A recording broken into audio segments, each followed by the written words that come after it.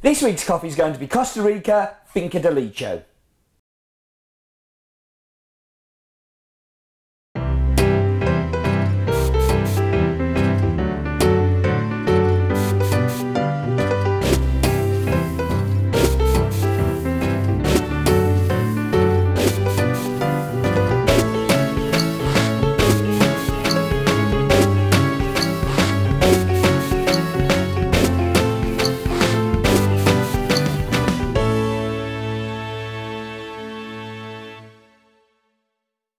Hello everybody and welcome to In My Mug, episode 197. Stop singing. On Monday the 20th of August 2012. And today I get to share with you the first of the new Costa Ricas. I've added a heap of others on as well, so this is kind of like one of many, and this is work from back in January that's taken kind of all this time to get here. But I'm starting with probably my favourite and definitely the one we've worked with the longest. It's an old favourite called Costa Rica Finca de Lecho, a coffee that we first bought from the Cup of Excellence back in 2007, where it finished fourth. And now this is the fifth year of us buying it, and super proud to offer it. We talked about it last year when I brought it, but this really shows the development of us as a coffee roaster. So first of all, as I said, bought it in Cup of Excellence. Great way to meet growers, kind of speed dating for roasters and growers. Then we bought it through our import broker who we asked to bring it in because at the time, super small coffee buyer, and they helped us bring that coffee. But then last year I went out to the farm, did the deal on the farm with the brothers as a direct trade agreement. So although I don't like the term direct trade, and there's going to be more in that in the coming weeks, but it was an agreement there on the farm to buy it through them and to take it in a more direct way. So I love the fact that I walked onto this farm and said, like, how much do you want? And they said they wanted this much, and then a little bit of backwards and forwards. They came back to me, we shook hands. I jumped in a 4x4 that I was with the exporter, and we drove away, and it was done. Superb way to do coffee business, I think. Very little hassle. It was done in minutes, and everybody was happy. So it's grown in the region of Naranjo, which is in the Cordelis corridor in the Western Valley. And he's owned by a group of brothers who are called the Aguilera brothers. Christina Aguilera. Yeah, not related. It's cultivated at an altitude of 1,500 metres above sea levels and is a Villa Sarchi varietal with a little bit of Caturra, around about 30%.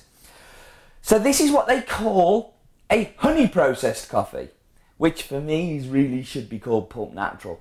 But it's a part where the fruit is removed from the seed, the coffee bean, and then is left to dry with the mucilage on. The main difference here is not using much water. The mucilage kind of sticks to the bean, and it's a very dry way of pulping. Now this is pretty important in Costa Rica, and particularly in Naranjo, as water is in a limited supply and is a fairly rare commodity. So this is something that they do because they have to, not because it's cool and trendy. There are a lot of growers in Costa Rica that are doing this because it is cool and trendy. And it's dangerous because the risk of over-fermentation of the seed in this method is huge, and you can end up with a pretty repulsive cup. But the upside is you can also end up with some cup that is particularly sweet and smooth and has those lovely properties that you would expect those fruit sugars to leave on the bean. And the great thing is that the Aguilera brothers are some of the most skilled and clever people I have seen using this honey process method, and I'm salivating at the thought of being able to taste it. But before we do that, we should talk about numbers. So the farm is called Finca de Lecho. It is owned by a group of brothers, which is the Aguilera family. The nearest city is Naranjo. It's in the region of Alajuela. Pronunciation is probably really naff on that. It's a Costa Rican. It is a 28 hectare farm, of which 9 hectares is used for growing coffee, and is at an altitude of 1,500 metres above sea level. The varieties are Villa Sarchi, which makes up 70% of this coffee, and Caturra, which makes up 30% of this coffee. It is a honey coffee, so the processing system that is used is honey in, which for me is a pulped natural. So, you have all of the information, but you don't know where it is. So this is where we rely on the map bit. It's the map bit. No expense spent, it's the map bit.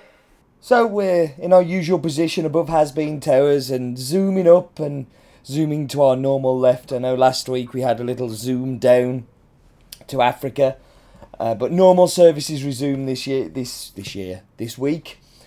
So here we are going to Costa Rica, which is obviously Central America, just above Panama, just above Panama. And here what's going to happen now is we're going to zoom into the, I'm rubbish at pronunciations, but the Azuela region.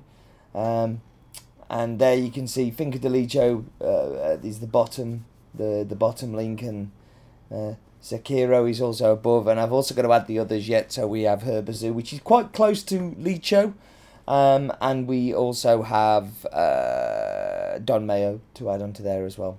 But that's this week's map bit. It's the map bit. No expense spent, it's the map bit.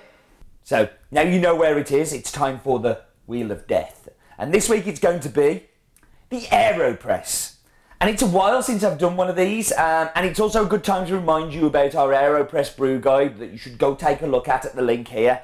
But the AeroPress is a great way of brewing coffee. Very cheap, very accessible, very easy to use, and very good for when you're travelling. So, time to whack you on pause, go make delicious drinks, and I will be back with you in just a second. And we're back. So, straight into the espresso. Now, the predominant thing I'm smelling on the espresso, and I don't know if this, in fact, let me drink first. Now, I don't know if this is because of the process, and I'm kind of linking the two together, but I have cooked it blind, and I've also found this. On the aroma, I smell honey, and I smell bees' honey. And then, at the taste, on the front end, I taste honey. So, you also get is this acidity, which the best I can put it to is a raspberry-like acidity. I've always had this coffee down as a raspberry kind of flavour in there, and I know lots of you have agreed in the past too. So, snozzer in the bowl time. And again, I can smell this honey. I hate it. I wish it wasn't a honey process, because maybe I wouldn't be, I'd be more convinced that it is there, but there is a delicious honey on there. So, time for milk. I've used a bucket of a cup. I don't know why we have this one, but I don't know if you can see, but I haven't filled it. I stopped.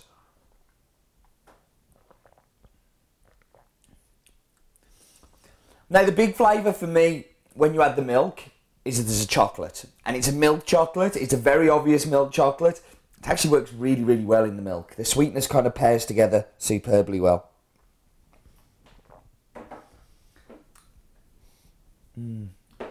That honey is definitely there. So I made the AeroPress. I used my AeroPress brewing guide. So 17 grams of coffee, around about 3/4 full.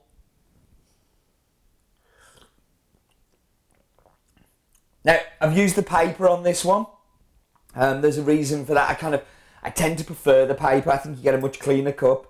But I've also, and if those who don't know, you can get a metal filter for the AeroPress. The raspberry is huge in this. It's big raspberry, and that's the predominant flavour for sure in this brew, like all the way through. There's a little hint of chocolate, there's a little hint of honey, but in the middle is a big raspberry. And not the raspberry, but the fruit raspberry. So, let's talk about the numbers. Farm is called Costa Rica Finca del Licho. Nearest city is Naranjo. It's in the region of Alajuela. It is Costa Rican. It is 28 hectare farm, of which 9 hectares is coffee. It's Villa Sarchi 70%, Caturra 30%. It's an altitude of 1500 meters. It is a honey processed coffee, which really is a pulp natural, and I think you'll find it's delicious. I like it very much. So, great to see it back. Great to see the Costas back. We'll be seeing more of them in the future. I am sure of that. Time to wrap up. Do remember, life is too short for bad coffee.